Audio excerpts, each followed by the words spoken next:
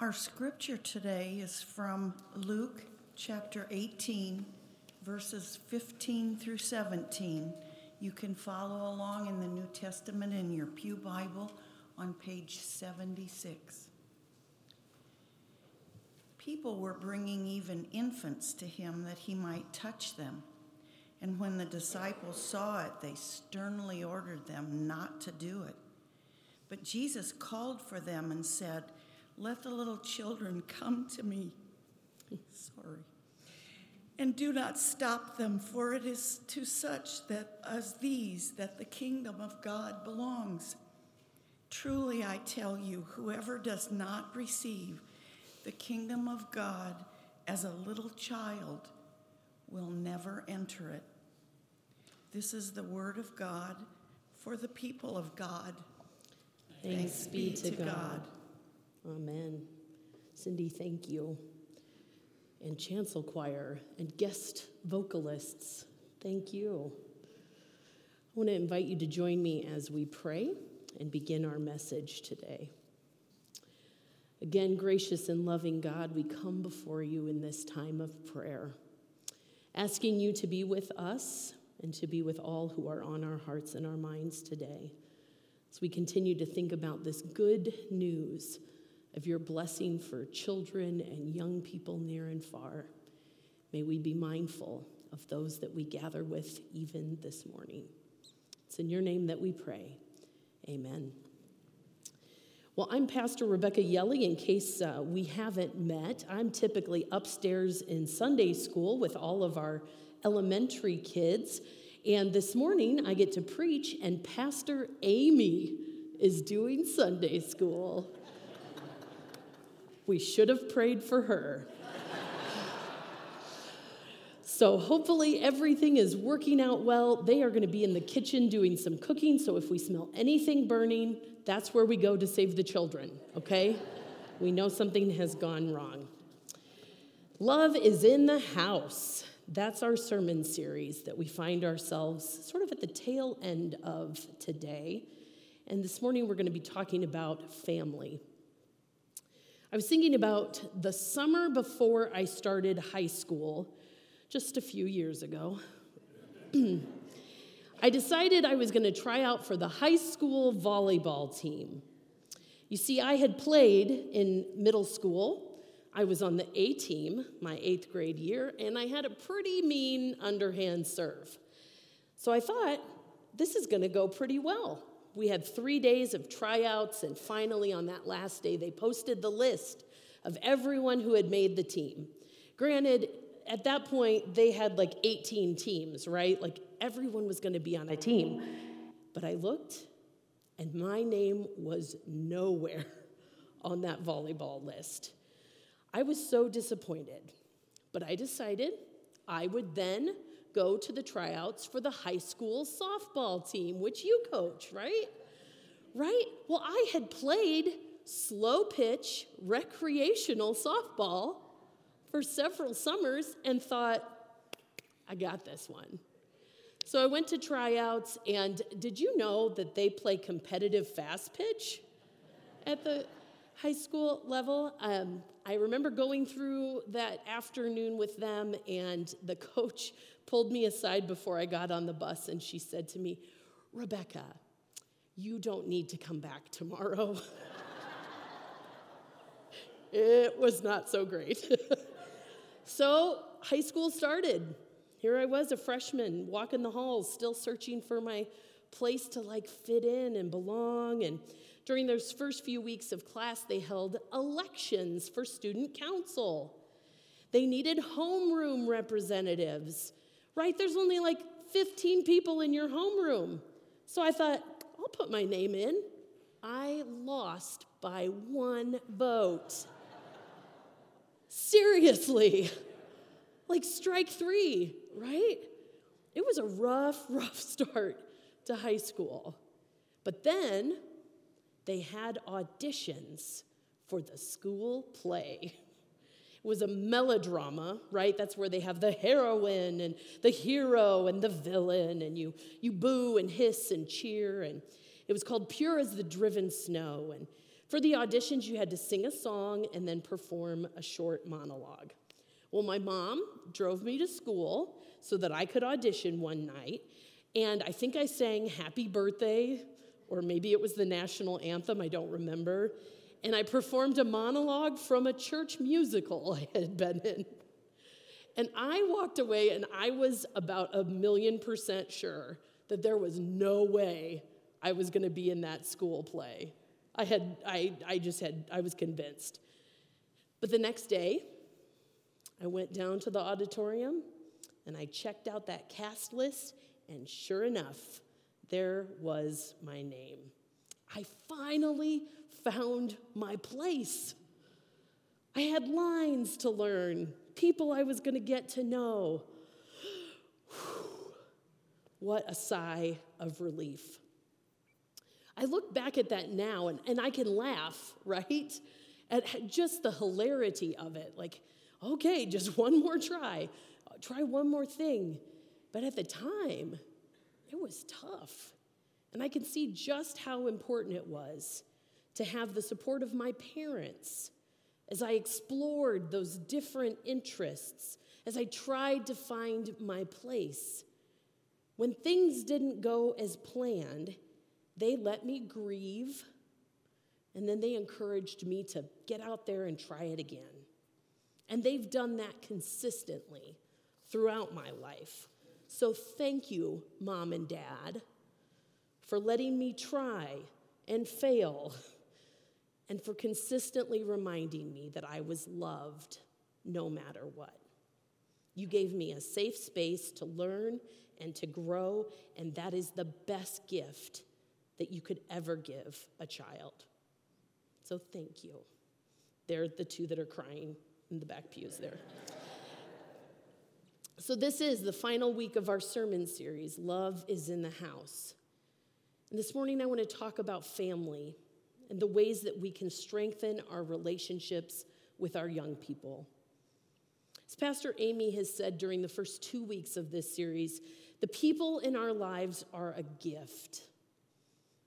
And that learning how to love each other really well takes 3 things.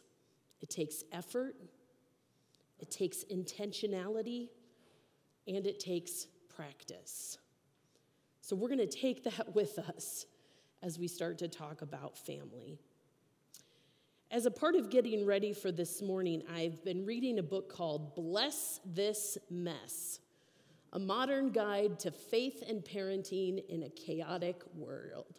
It's written by Reverend Molly Baskett, who is a UCC pastor out in California, and Ellen O'Donnell, who is a PhD and a child psychologist over in Massachusetts. And together they give us a really nice perspective on where parenting and spirituality or faith intersect with one another. Here's what they write very early on in the book. They say, our job as parents is to discover who our children are and then love them further into being. Every child is distinct, perhaps shockingly different from their siblings. And every one is, as the psalmist says, fearfully and wonderfully made. Our greatest joy as parents may be to get to know the person God has given us to raise, whether by birth, adoption, or some other circumstance. Parents in the room, think about the children that you've raised over the years. You know just how different they are, don't you? No 2 of them alike, even though they may look very much like siblings. They can be as different as night and day. One introverted, the other a social butterfly. One bold, the other cautious. One compassionate, the other crashing through social interactions. One thoughtful, the other much more impulsive. And on it goes. I often think about how different my younger brother and I are. I was the social butterfly who loved to entertain. Bet you couldn't have guessed that. He was the quiet daredevil who was okay with letting me do all the talking. He didn't have to say a word till he was probably 4 or 5, because I knew what he needed. For the most part, that's still true about us today. I appreciate that reminder that our kids are so different and that we have to start by really getting to know them. What do they love? What do they value? What's important to them? What makes them proud? What stresses them out? Learning that about our children takes those 3 things: effort, intentionality, practice. Because our kids are not us. And they don't have to be. Our job is to help them become the best version of themselves, to become who God has called and created them to be. And they need safe spaces to do that. They need a safe space to explore their world and their identity, to try on different interests and see what fits. They need us to hold safe space so that they can come back to it when things don't go as hoped or planned. But if we, the adults in the room, if we get stuck in our fears about all the what ifs, and we begin to try and control or manage or manipulate who our children will become, then we remove any space they had to grow and learn on their own. Our desire to control that grows out of our fear. And our kids don't need our fear. They need our faith. Our faith that they are fearfully and wonderfully made just the way they are.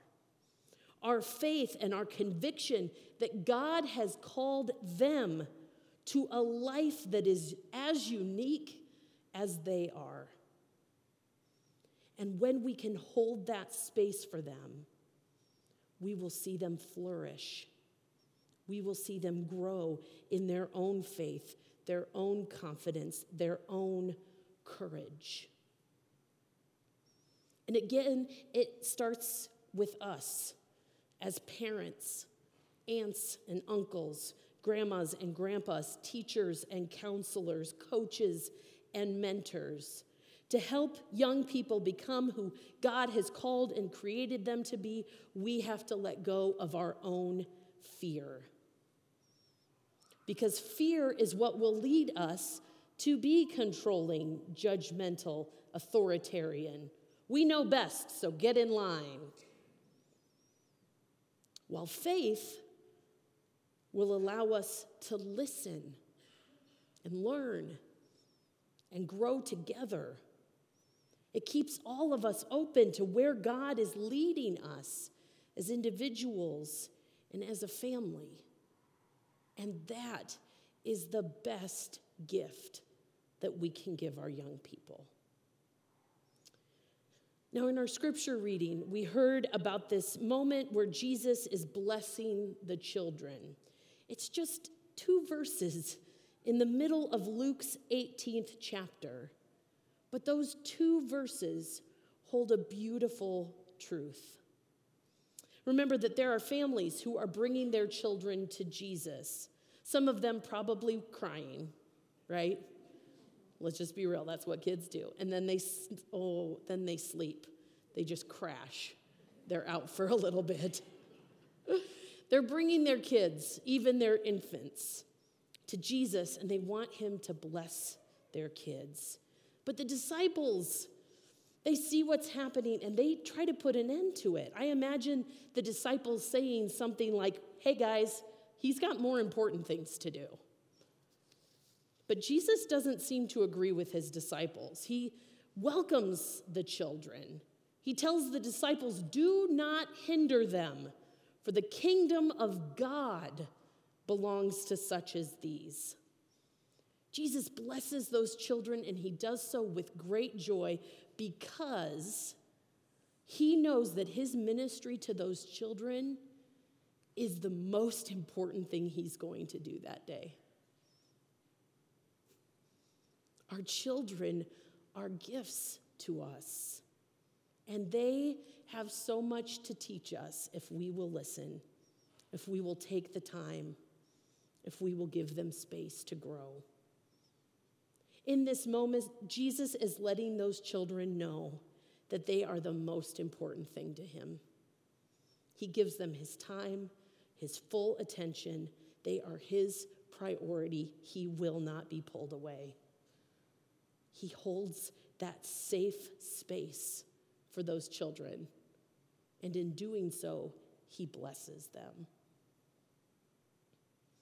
And so this morning, I want us to think about the space that we hold for the young people in our lives. Is it a safe space that blesses them and encourages them as they grow into the young people that God has called and created them to be? Or is it a space that confines them, restricts them, constrains them, discourages them from exploring their gifts, their unique perspective, their own faith? You see, if we want to be a blessing to the next generation, we must get curious about who they are and what matters most to them. We must listen and allow them to ask some really big questions. We must remind them that they are loved no matter what. And we must prioritize their safety emotionally, physically, spiritually. Now that's a lot of we musts, isn't it? Because it is so important that we get this right. We need this next generation, and they need us. So again, as parents, aunts and uncles, grandmas, grandpas, teachers, counselors, coaches, and mentors, it is our job to help young people become who God's called and created them to be. May our faith, not our fear, guide us as we listen and grow together. And may we stay open to where God is leading us as individuals, as families, as a community, because that is the best gift that we can give our young people. May it be so. Amen and amen.